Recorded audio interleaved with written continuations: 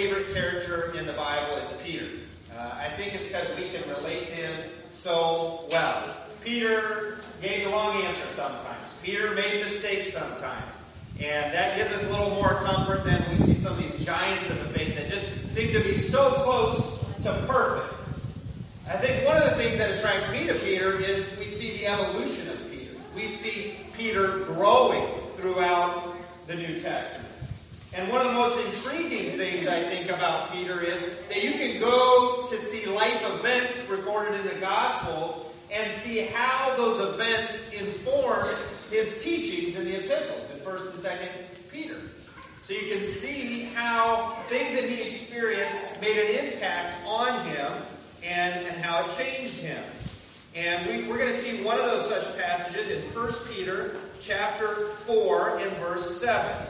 As we continue this week in looking at the doctrines of the end times, as you make your way to 1 Peter chapter 4 and verse 7, I just want to remind you, really we only have kind of two doctrinal points in our doctrinal statement that point significantly to the end times. The first one is in the doctrine of the resurrection, and in that point in our doctrinal statement, it describes the resurrection of Jesus Christ, and then it concludes, it says, consequently, at the return of Christ, we believe in the bodily resurrection of those who believe in Him. And then we have a doctrinal statement or a point in the doctrinal statement. It's called the return of Christ. And it says, we believe in that blessed hope, the personal, premillennial return of the Lord Jesus Christ. His return has vital bearing on the personal life and service of the believer. And notice what those two doctrinal points leave out. Notice what they don't say. There is a certain amount of ambiguity in that on what we're not sure of. It doesn't really say anything about the timing of the rapture in relation to the tribulation. And there's other aspects that are left out. And the reason we do that is because good, godly, obedient, Bible-informed, Spirit-led people can come to different conclusions on the exact nature of how the end times is going to shake out. I'm reminded of that last chapter in Daniel. Daniel has a lot of prophecy about the end times, but it concludes and it says, Jesus says, seal up the words of this book, and they're not going to be known till the end is here. And so that, to me, that tells me that it's going to make more sense the closer we get to that relevant time. In fact, in the first chapter in Revelation, it starts with this statement. About 3 or 4 verses in, 3 verses in, it says, blessed is the one who reads aloud the words of this prophecy, and blessed are those who hear and who keep what is written in it. So you're blessed if you read it, you understand it, you obey it. It says, for the time is near. So the closer we get, the more we'll understand. And he says, for the time is near, and that's exactly what Peter describes in 1 Peter chapter 4 and verse 7. It reads, the end of all things is at hand. Therefore, be self-controlled and sober-minded for the sake of your prayers. So Peter starts this by saying, the end of all things is at hand. And because the end of all things is at hand, and when he says the end of all things is at hand, he means it's very near. I don't know if your house is this summer, but our house seems to have an inordinate amount of flies this season for some reason. And so we have a lot of fly swatters sitting around the house, and the fly swatters are close at hand. So if a fly is bugging me, his end is near because the fly swatter is very close by. I can grab it at a moment's notice. And Peter is saying the end of all things is at hand. At a moment's notice. There's nothing major that needs to happen between now and the end. There's other places in Scripture that affirm this. 1 Corinthians chapter 10 verse 11. Speaking about what we can learn from the Old Testament, Paul says these things happened to them as an example, but they were written down for our instruction, on whom the end of the ages has come. So Paul recognized we're coming to the end. In 1 John 2:18, John says, children, it is the last hour. My dad just told me last night he had really trouble sleeping last night. If ever you have trouble sleeping, you know what it's like to get to the last hour, don't you? You got to work 9 or 10 hours the next day, and you're down to the last hour of sleep, and like, oh, all I have is 1 hour left. In the scheme of all things, John says we're down to the last hour. We're about there. And in Peter's mind, because the end of all things is at hand, he says, therefore, so he identifies 3 correlating subject matters that in his mind have direct relationship to the end of all things. He says, the end of all things is at hand, therefore, be self-controlled, be sober-minded for the sake of your prayers.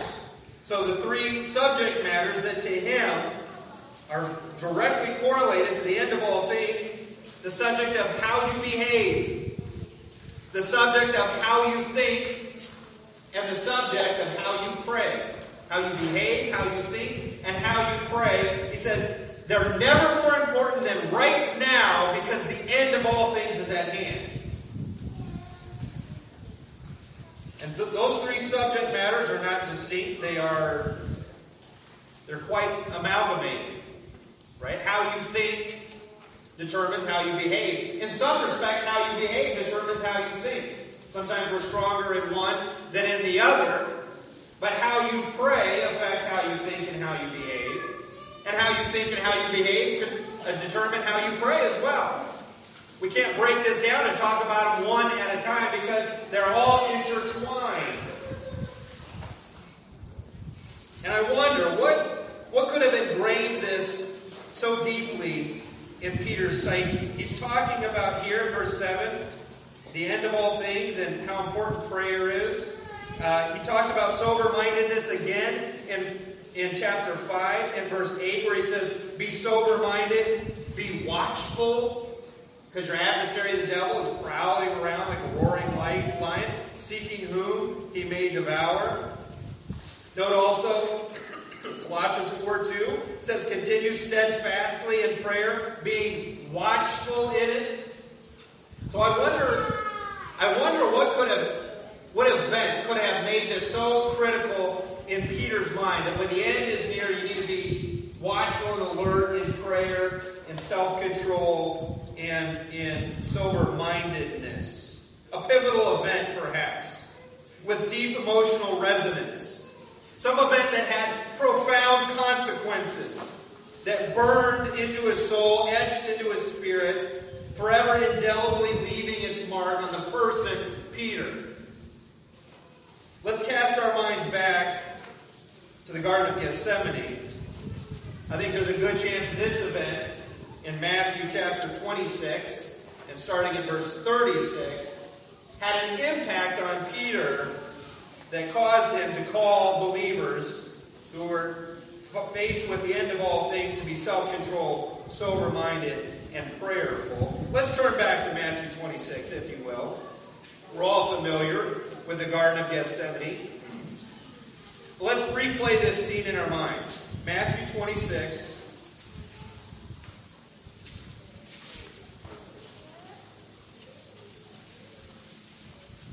Starting in verse 36.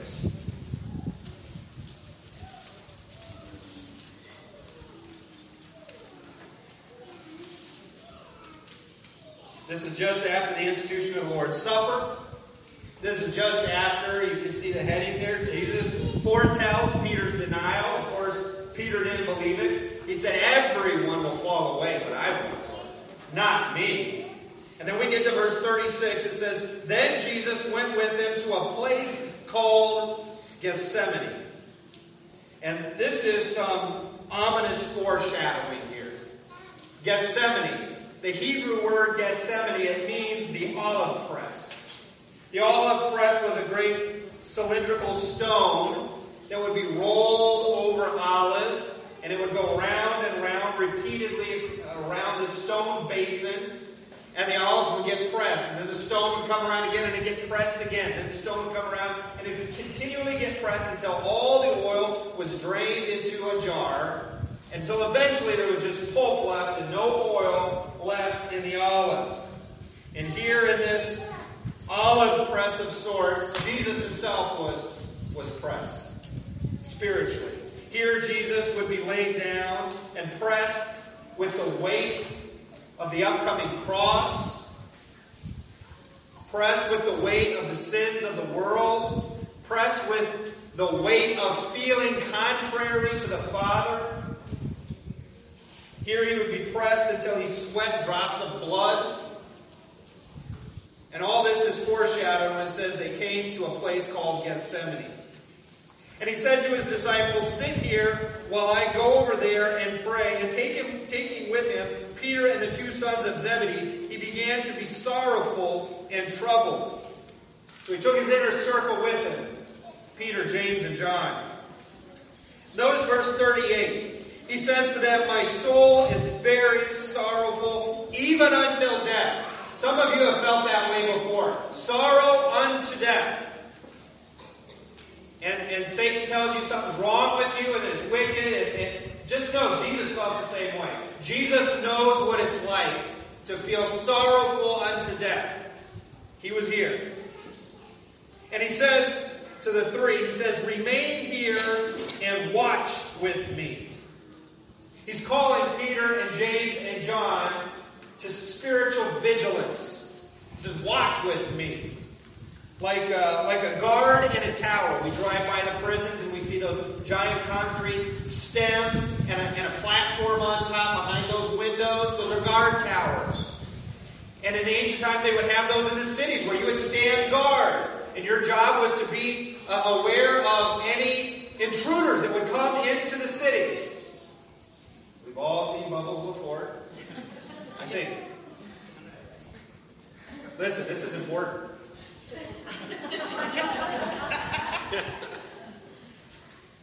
Listen, we got to stand guard.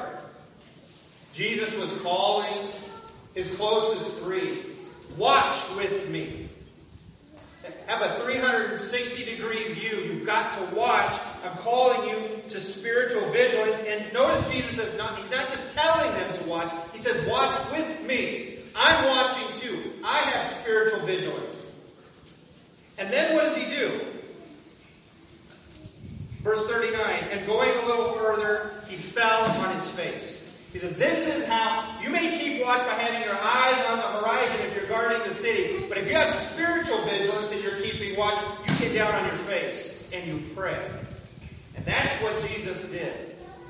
Note also what he was praying. Verse 39, and going a little further, Jesus fell on his face and prayed, saying, "My Father, if it be possible, let this cup pass from me.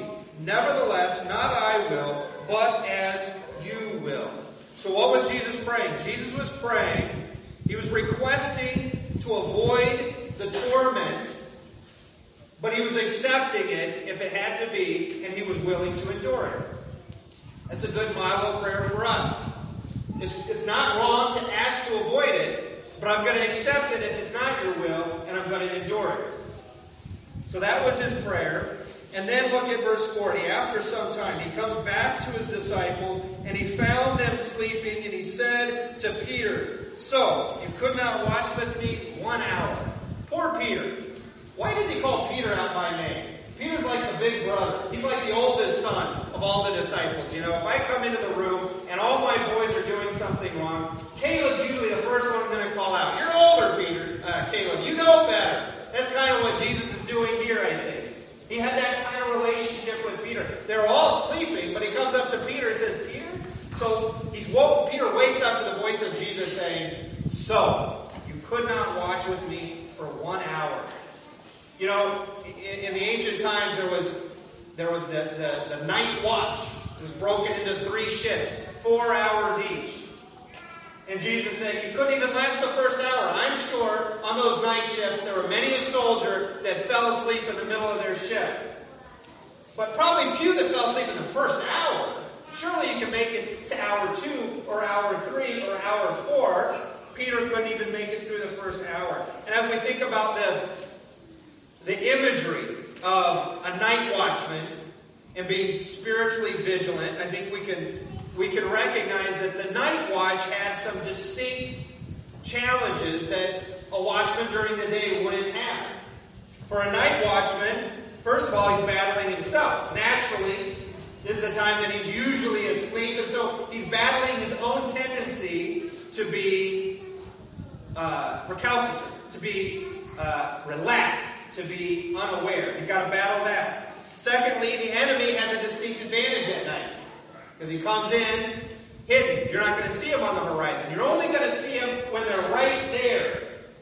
So that's another disadvantage. And then that leads to the third disadvantage is your response time is much shorter. You don't have as much time to respond when the trouble is there. You have to be always ready. You can't take a break. And then the fourth difficulty with the night shift is then you've got to rouse everyone else from their sleep. Everyone else is sound asleep. And think of all the spiritual correlations here with the end times. We have the temptation to relax. We're not aware of what the danger necessarily is. It'll be upon us before we know it. And we have to call others to action. And they're not even watching. And Jesus says to Peter, couldn't you watch with me for 1 hour? And then he gives a second prayer request. He says, so you could not watch with me 1 hour. Watch and pray, that you may not enter into temptation. The spirit indeed is willing, but the flesh is weak. So now we have a second prayer request. First was, you know what? I don't want to go through the torment, but if I must, I will endure it. The second prayer request is, keep me from temptation. For the spirit is willing, but the flesh is weak. And then he goes back, and Jesus prays a second time. My Father, if this cannot pass until I drink it, your will be done. Notice he's praying it again and again. He's got to reinforce this for himself, because this is a threshold he doesn't want to cross. And again, verse 43, he came and found them sleeping, for their eyes were heavy. So leaving them again, he went and prayed for the third time, saying the same words again. Then in verse 45, he comes to his disciples and he says to them, sleep and take your rest later on. See, the hour is at hand. The Son of Man is betrayed into the hands of sinners. Rise, let us be going. See, my betrayer is at hand. So now, the second time, Peter isn't even woken up. The third time, Jesus wakes him up and said, you're going to have to sleep later. You can't do it right now because I'm about to be betrayed. I wonder how long this haunted Peter. I wonder how long he thought, oh, God, if only I had been awake. I could have seen it coming. I could have warned Jesus. He could have ran off. I wonder how long this haunted Peter before he realized, no, this was inevitable. This was in the works since the creation of the world. Nothing I could have done would have altered this, but still it would have haunted him. I wonder how much how much sleep he would have lost just thinking, oh man, if I hadn't bragged so much, maybe I would have been more prepared. And then the tragedy of even thinking this wasn't even his greatest fall that night. But as I look at this scene in the garden, we see two people trying to pray, Jesus and Peter. And I wonder, what is it that distinguishes these two models of prayer from each other? How is it that Jesus got the results he got and Peter got the results that he got? Remember, they're in the olive press. Here's a little illustration I learned up in Lafayette at that counseling center. Let me ask you a question. All right, when I do this, why does the water fall out? Why does water come out? Anyone know? Huh? Because it's being shook? Because it's being squeezed? Let me ask you again. Why does water come out? Why doesn't coffee come out? Why doesn't Coke come out? Why doesn't chocolate milk come out? Why? Because it's the water that's in the bottle, right? And so too, it's what was in Jesus during his time of pressing that caused him to react in prayer. And what we see that Jesus had specifically that Peter didn't seem to have at that time. Jesus had communion with the Father. Close, intimate communion. Walking in step. Doing His will, obedient to the Father. So when the pressing came, Jesus had nowhere to go but to the Father. And when you spend time in prayer, you are having direct communion with God. I have learned over these last few months, sometimes far more valuable than whatever answer you can get from the prayer is simply the communion you have with God in the process of praying. Jesus had communion with the Father. Jesus had the indwelling of the Spirit. Peter didn't have this yet. You have it. So when you're pressed, you got the advantage that Peter did not have. You have the Holy Spirit within you, calling out, groaning in words that you cannot utter. You have the Spirit inside you, longing, calling out, Abba, Father. Peter didn't have that at this time. Jesus also had an acute sense of His purpose. He knew what His mission was. Do you know what your mission is? He was here to glorify God. He was here to make disciples. He was here to form the church. He had communion with the Father. He had the indwelling of the Holy Spirit, unquenched, fully engaged, sensitive to the Holy Spirit. You can't go about ignoring the Holy Spirit all week long and then call out in the last moment of prayer. You're not going to be in sync with Him. Jesus had an acute sense of His purpose, and also Jesus had an awareness of the danger that He was in. And Peter didn't. Peter's coming off a holiday. Peter's coming out of, the Seder meal. And then they went out to the garden and they started to sing, and they were singing hymns. And then Jesus went away. The night was winding down as far as Peter was concerned. But Jesus knew the danger that he was in. And you need to be aware of the danger that you are in as well, and the role that prayer has in that. Remember what Peter said? He said, Satan is like a lion. In the Old Testament it says, sin is waiting at the door. Satan wants to separate you from your faith. Sin is waiting to destroy your walk with Christ. When we think about the dangers that we're in spiritually, and the defenses that we have. Think about Ephesians chapter 6 and the armor of God. And you know what it says, stand firm, having done all to stand. We've got the helmet and the breastplate and all that. But how does it end? It ends with being alert with prayer. Praying all prayer. All the time. All prayer. What does that mean? All prayer means your prayers aren't going to... There's a variety of prayers, and they're not all going to sound the same. You have penitent prayer, where you're repenting. Sorrowful prayer, where you're coming before the Lord broken over your sin. You have prayer of adoration, where you're just enjoying who God is, and you're describing that joy to Him. You have prayers of thanksgiving.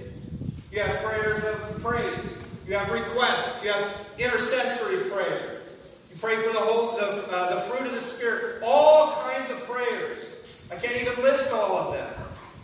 And if you're not even aware of the variety of prayer, you're going to be in danger when the pressing comes. You need to be a people of prayer. Jesus was a person of prayer. Have you been sleeping? Like Peter? The end times are near. That stone is rolling closer. The danger is imminent. Your purpose has never been more critical than now. Are you awake or are you asleep? Peter was asleep, and I think it registered with him. After his failure, he realized, I don't ever want to make that mistake again. And as he was passing away from this life, he looked to his children, his spiritual children, and says, I don't want you to make the same mistake I made. And now he's saying the same thing to you and I right now through this passage. He's saying, don't make that same mistake. Don't get lackadaisical. Don't forget to pray. And so he says, the end of all things is at hand. Therefore, be self-controlled, sober-minded, for the sake of your prayers. See, I think Peter recognized that disobedience can disarm your prayers. He talked about that earlier in his first epistle, where he's telling husbands to live with your wives in an understanding way so that your prayers won't be hindered. So, husbands, if you're not living in an understanding way with your wife, you are handicapping your prayer. You're hindering your prayer life. And so that's why Peter, I think, couples together how you behave, how you think, and how you pray. Another event that could have formed Peter's opinion on the matter occurred shortly before the scene that we see right here in Matthew. If you just kind of are looking at the headings in your Bible, and you turn back a page, you see Jesus talks about the lesson of the fig tree. He talks about the coming of the Son of Man. This all took place right before that garden event. And maybe if I can just ask you to turn one more time to the book of Luke, chapter 21. We see another version of that same speech that Jesus gave at the exact same time.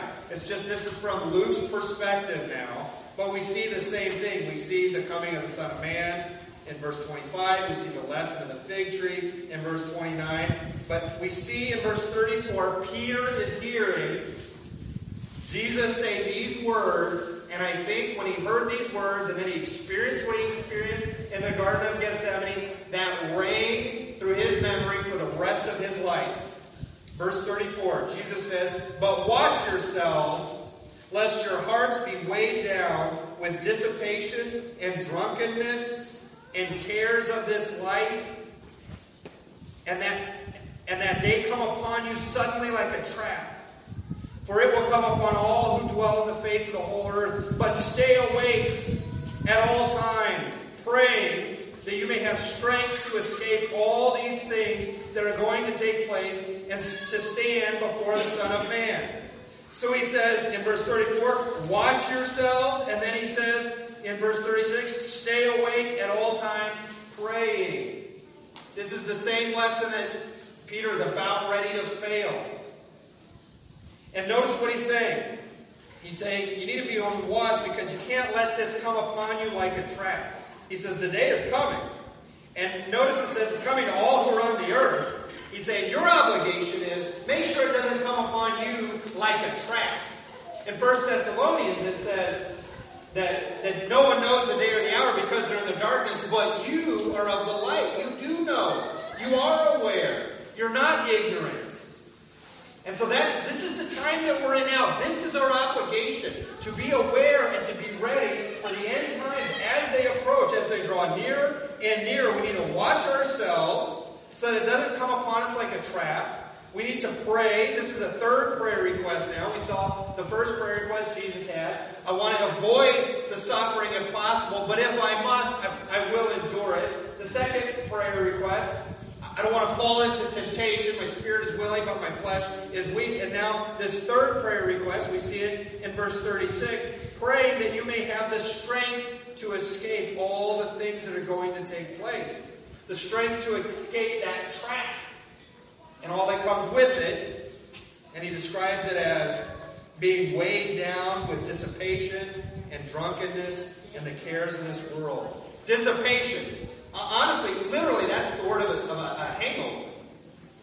And then drunkenness, and then the cares of this world. Spiritually speaking, you know what? When you're drunk, that's kind of fun. But you'll lose a lot of your own facilities when that happens. You put yourself in danger when that happens. The drunkenness. Don't do it. He says, don't get drunk off sin because you're putting yourself in danger. And then it comes with the consequences of dissipation or a hangover. Spiritually, you're going to be groggy and unable to perceive what is necessary around you. But then that third warning is just don't be weighed down with the cares of, notice what it says. It doesn't say the cares of the world. It says the cares of this life. We got more life coming. Better life, deeper life, eternal life. And we can't be weighed down with the cares of this life. And so, we pray. We watch. We stand guard. We pray that we will have the strength to escape. To me, that says that my behavior affects my perception of the end times. Whether I'm in a trap or whether I'm escaping, it depends on how I behave. If I have the strength to pray, endure, and walk righteously, or if I get caught in the trap and I end up in spiritual drunkenness. Jesus says, the one who endures to the end will be saved. Whatever may come between Christ's return and this present moment, whatever may come, you will not stand. You will not have the strength to escape without prayer. You cannot endure without watchful prayer. So I close this sermon with the words of Christ. Listen carefully. Take heed. Don't neglect what He's telling you as He told His disciples. Stay awake at all times. Pray that you may have the strength to escape all these things that are going to take place and to stand before the Son of Man. As our worship team comes forward, let's close in a word of prayer.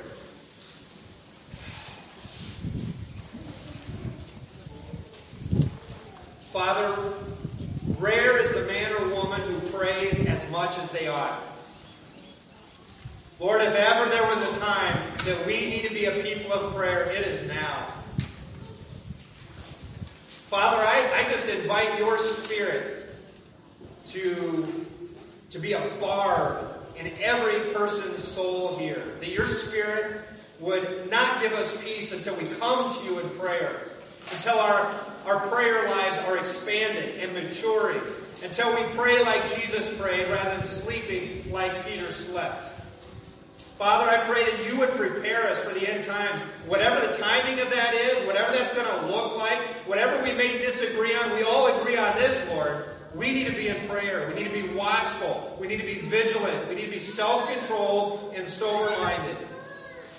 And so, Father, right now, we're going to stand and we're going to sing. And Lord, what we sing to you, this is our prayer. What we sing to you, this is our confession. What we sing to you, this is our reliance on you. We pray this in Jesus' name.